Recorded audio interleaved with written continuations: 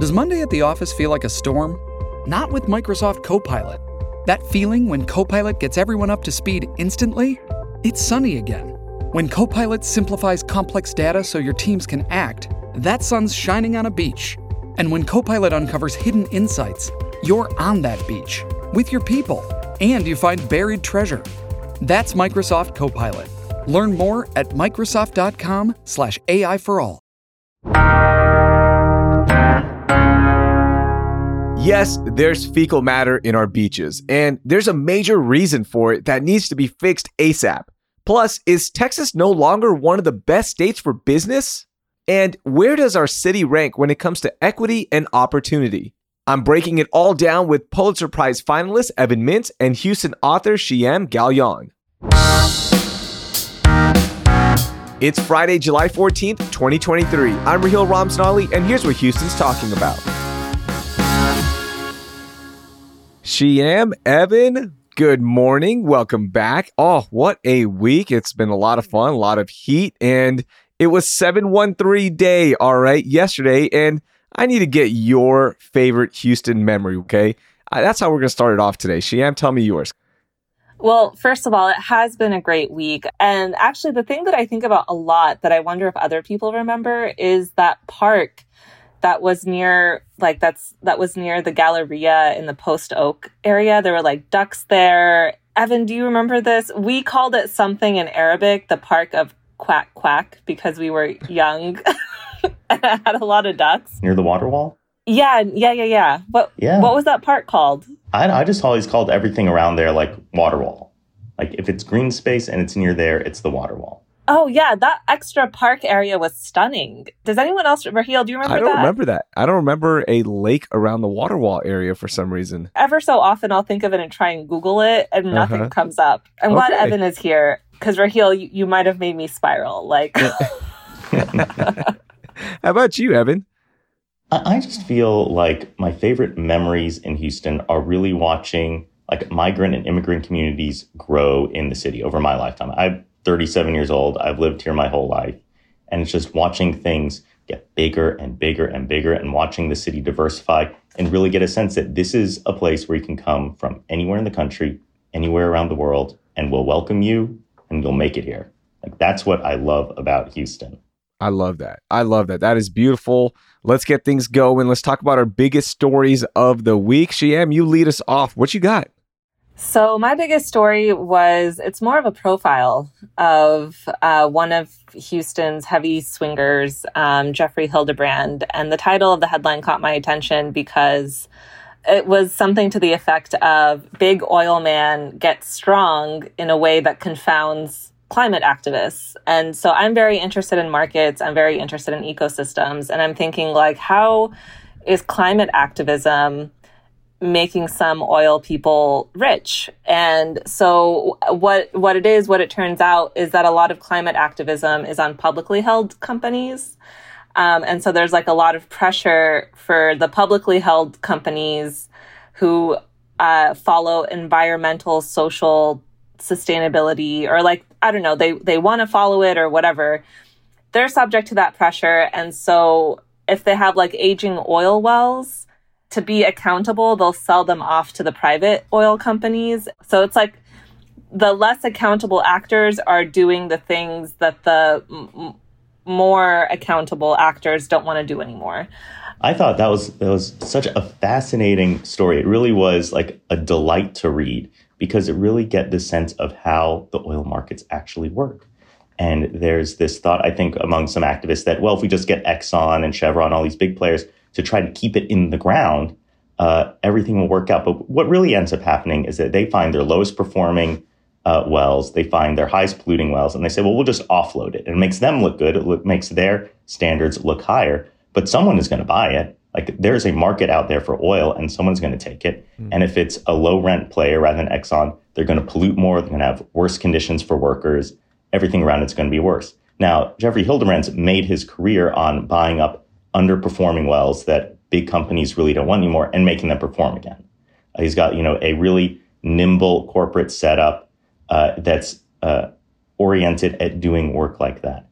But I think it should have a lot of environmental activists rethinking what it is they need to be doing if they really want to tackle climate change. Because I don't think it's going to be on the supply side. I don't think you can just say, keep it in the ground. You've got to say, we need to get our energy from somewhere else. We need to be building more wind and more solar and more energy storage and more geothermal, maybe even more nuclear. And we need to figure out how to get the regulations out of the way that stop us from doing those things, because a lot of those regulations were set up for oil and gas. And if you're not building oil and gas, then you don't need those sorts of regulations. All right, Evan, let's go to your biggest story of the week. What do you got? My biggest story this week was that Texas fell out of the top 5 states for best business, according to CNBC. Right now on top is North Carolina, Virginia, Tennessee, Georgia, Minnesota, and then Texas at number 6. And it's just shocking to see this because it's a reflection of so many other problems going on in the state. The cost of doing business is up. The cost of living is up. Our power infrastructure is risky. We've fallen in that category. And also overlooked a little bit, our water infrastructure problems are there too. And so we've fallen in those rankings as well. And at a time when it feels like the state is debating everything else besides these issues, and we've really taken for granted our business rankings, it's something that we're going to have to take seriously. We have to get on that infrastructure problem. We have to make sure that it's easier to build homes and do business here while also protecting the rights of workers, while also protecting the environment. And it takes effort. And I just don't see our state leadership putting effort into these sorts of things. I will say that behind the scenes, there's been a really great effort by Texas 2036 to push water infrastructure as an issue through the legislature. And I think we're going to see some real good outcomes from that. But right now, I think our state's struggling, and we have to come to terms with reality. Yeah, there were so many different things that the report looked at and how it measures, the best place to do business. But one thought that I have on this is when Texas was constantly in the top 5, everyone's going to hear about it. And eventually everyone did move to Texas, and we've seen a population boom. So eventually it was going to catch up to us, right? Like all this great PR, the cost of living is going to go up. The cost to do business is going to go up because just more people hear about it and they all want to come get a part of it. No, that's absolutely true. We're suffering from our own success. And if you look at places like Austin, they're taking a real effort right now to be able to build more homes, making it easier to build townhouses there. Austin might start to look a little bit more like Houston these days. And that would be a good thing. The other thing that they looked at was infrastructure, as you mentioned, Evan, but the power outages that we've been suffering. Texans are enduring nearly 20 hours without electricity per year, which sounds kind of high. But if you told me I'd just be without 20 hours as opposed to being without days that we've seen previously, that's not bad. But that PR is also catching up to Texas. It really is. And, the ranking says that's the 3rd worst in the nation. And something I found frustrating is watching the conversation around this. And people seem to divide on partisan lines. Folks who really like being Republican will say, oh, it's not that bad. Oh, how many times has your power gone out? But I think you have to look at the objective numbers that we've got collected on this. And I also think you need to look at the fact that the top states in this listing aren't all Democrat, aren't all Republican. And the last states, West Virginia, Hawaii, Mississippi, Louisiana, Alaska, aren't all red or blue either. You see a good mix there. And maybe there's something besides just the basics of red state, blue state going on, that you need to have a dedicated effort to be a state that is good for business and good for people to live in. One last thing from the study, the place where Texas ranks at the bottom, and this is from the story that we've linked in our show notes, is quality of life, health, and inclusion. It dropped from 49th in 2022 to 50th now. So what that basically means is healthcare in the state is poor, according to the United Health Foundations, which ranks the state number 50 for clinical care and number 47 for access to primary care physicians. And no state has a greater percentage of residents without health insurance. Violent crime is also on the rise in our state, jumping roughly 10% between 2018 and 2021. So those factors played into Texas dropping as well. It really is depressing. It shouldn't be too hard for Texas to say expand Medicaid and make sure that people who need health insurance can get it. But this politics just gets in the way. And I just want to add that this is one of Texas's contradictions. If you're in Houston, you know that our healthcare industry here is a point of pride and joy. We make advancements that are felt by people around the world. And it's just so hard that we excel in this one area. And yet you said we're number 50 when it comes to access. I just wanted to underscore that. Yeah, for sure. For sure. All right. My biggest story of the week, it's getting kind of dirty. Okay. 90% of Texas beaches found to have bacterial pathogens at least one day last year. And our area beaches had dangerous levels of fecal matter at least 91 days of the year. Now, I know everyone's going to come at me and make the Galveston jokes and all the stuff that we're used to hearing, but there is something bigger at play here. This is happening because of our dilapidated wastewater infrastructure. And we need to fix this ASAP because leaking sewage pipes are causing all of these issues. And there just seems to be no relief on the horizon in terms of fixing all of these old pipes that are leaking sewage waste, especially after big rainstorms when there are hundreds and millions of gallons of water just rushing towards Galveston. And that is where all this fecal matter is leaking out. Of course, you've got animal waste and you do have fertilizer leaking into the system. But for the most part, this is just really old pipes. I mean, I think this just ties into what we were talking about, Texas needing better infrastructure and better water infrastructure. You don't want your poop leaking into the water. That's like building a city rule number one. And we mess up on that all the time.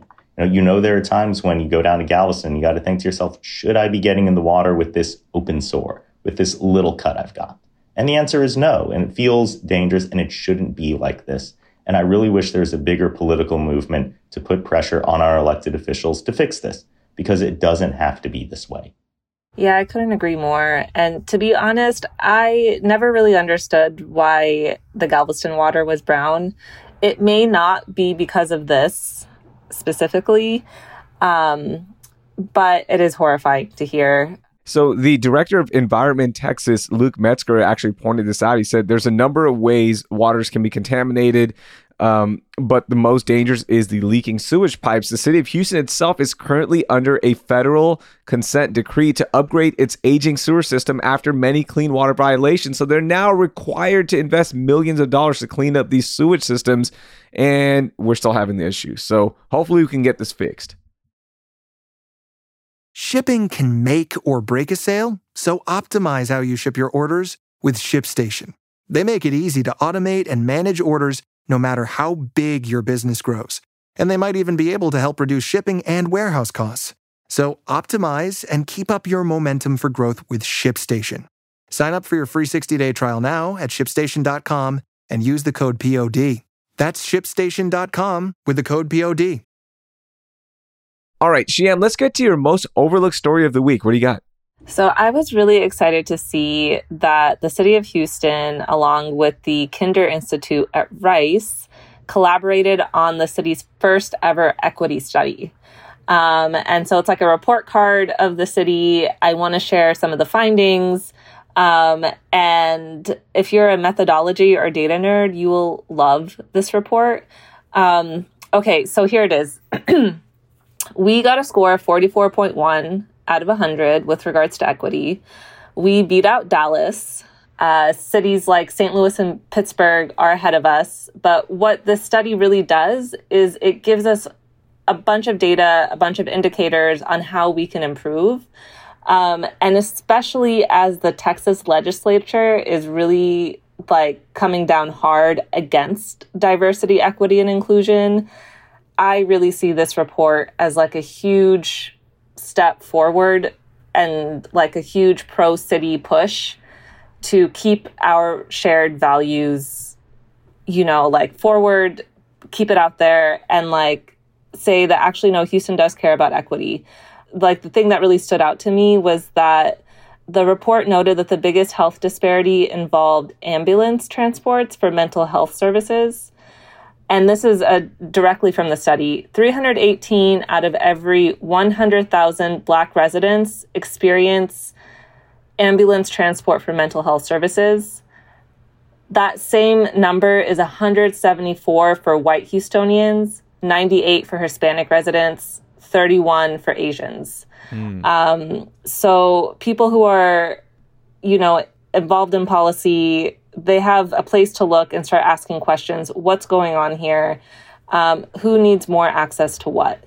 One thing that I found very interesting was that the report was funded by Shell.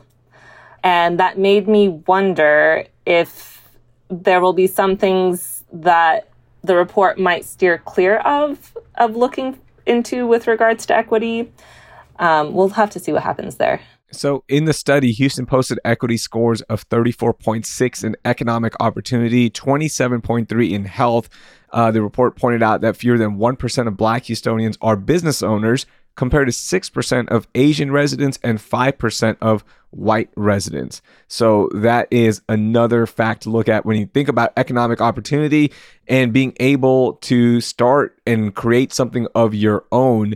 And that's where the equity is hurt here in the city of Houston. The thing that stood out to me were those areas where we did the worst. Access to bank accounts, environmental penalties, mental health transports, like we talked about. Some of these things are big systemic problems that are hard to get at. But it feels like that just a dedicated effort could make sure that a lot of people out there who don't have bank accounts and need them can get them. Yeah. So I wonder if this is a call to action on some of those very specific things that we can get at, even as we continue to have that much larger conversation and larger debate about a way to make a more fair, equitable society. All right, Evan, let's stick with you and get your most overlooked story of the week. What do you got? My most overlooked story is that ExxonMobil has now officially relocated its corporate headquarters to outside of Houston.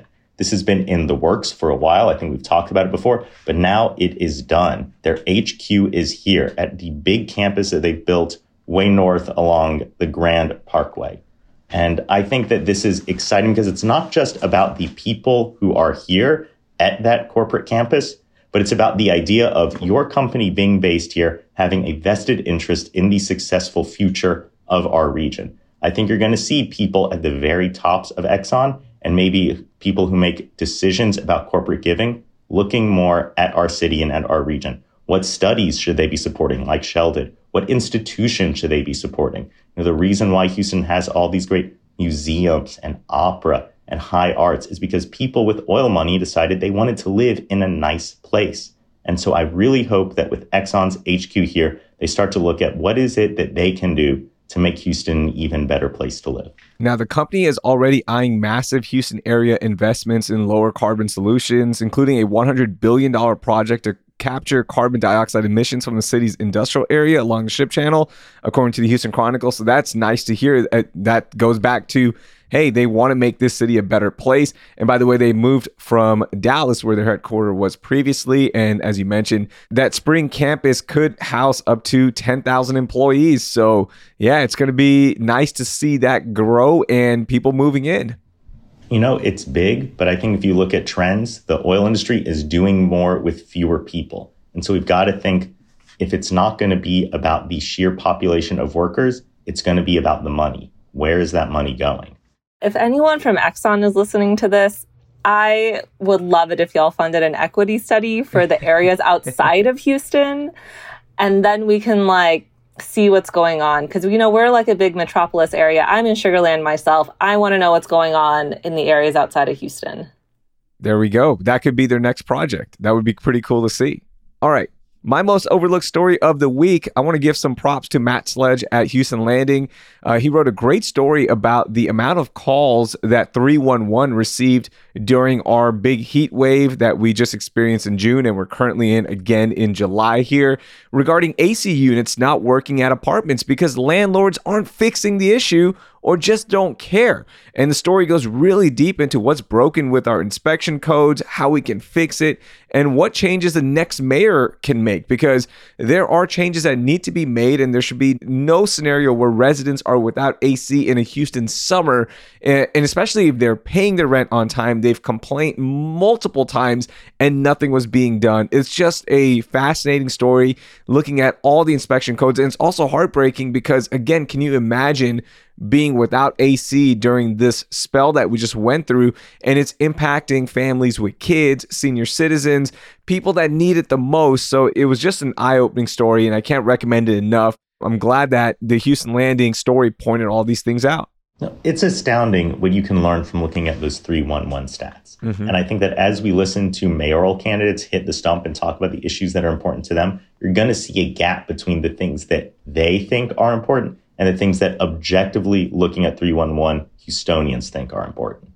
Yeah, this is just unacceptable. And I'm just wondering what kind of accountability mechanisms can be put on the landlords. Yeah, the story talks about that, and there's been so much done. It's, something as simple as moving up inspections to annual inspections for properties that constantly get calls about their issues to 311. So not waiting every 4 years, you got to do it every year because residents are not happy with you. So something as simple as that could make a big difference. And I think we just need to be able to build out the inspection infrastructure necessary to hold people accountable. If folks are getting hurt, if folks are getting sick, that is wrong. It is illegal, and we need to set it right. There's this sense that we have put so much of housing responsibility into the private sector, and the Houston model is typically, if you just build a bunch of housing, people will find a place that's good for them. But you have to make sure that the housing that is out there is up to code and up to standard. Absolutely. All right, let's get to our moment of joy, Shiam. Come on, end us on a high note here. So I'm going to end us on a really high note. This week was like the 1 year anniversary of the James Webb Telescope launch. Haha, get it? Really high, like outer space high. And so I'm going to try and do some stargazing. My motto this summer is ice cream during the day, stars at night. Nice. That's a good motto. How about you, Evan? What was your moment of joy? Oh, my moment of joy was watching my wife, Dr. Melissa Goldberg-Mintz, talk on the Fox 26 morning show about the Rudy Farias case and Stockholm Syndrome. I'm always so proud to see my wife use her expertise to help explain these tricky issues to people, and it just brings me joy. That is awesome. So cool to see her on TV with Fox 26. We love to hear that. And hey, the more we can get her on TV and less of you, I guess, is better, right? I've got the face for radio and podcast. She's the one who looks good on TV. I'm just teasing you. All right, my moment of joy. And this is something that's kind of dear and near to me because I love JJ Watt. He's such a good representative of the city of Houston. He came here and played his heart out as a Houston Texan. But he and his brother TJ Watt are going to be the first brothers featured on the Wheaties box. So congratulations to the Watt brothers. And they have a third brother who's in the NFL, Derek. He's going to be on the back of the box, which I find hilarious. Oh, that's funny. Yeah. JJ and TJ, you get the front. Hey, Derek, you get the back. All right. Look, sorry, you haven't won any Defensive Player of the Year awards. So you know what? Until you win something in your skill set, you can't be on the front of the box. So I'm sure they're going to have a little fun with that. But again, JJ Watt has been so great to the city of Houston, has done so many great things, has always been the nicest person anytime I've met him. So I just wanted to point this out and congratulations to them because that's a huge accomplishment for not only them individually, but as a family. Do you know who's really the winner of that story? Wheaties. No, the Watts' parents. Congratulations to the parents because this is bragging rights forever. Congratulations to them. All right, that will do it. Thank you so much, Evan. Thank you so much, Shiam. That was a lot of fun. Have a great weekend, and we'll talk to you down the road. Thanks, y'all. Talk to y'all later. That was Evan Mintz and Shiam Gallion. You can read all of the stories we discussed with the links in our show notes. Before we go, do you have a friend who just doesn't know what's happening around H-Town? Well, you obviously like this podcast, so share it with them so we can grow the show and help that friend appreciate H-Town like you do. That will do it for this week here on CityCast Houston. Our lead producer is Dina Kespa. Our producer is Carleon Jones. Our newsletter editor is Brooke Lewis. And the host is me, Raheel Ramzanali. Our music is by the band All the Kimonos. We'll be back on Monday with a look at why HPD response times are the slowest in decades. Thank you for listening, and I hope you learned something new.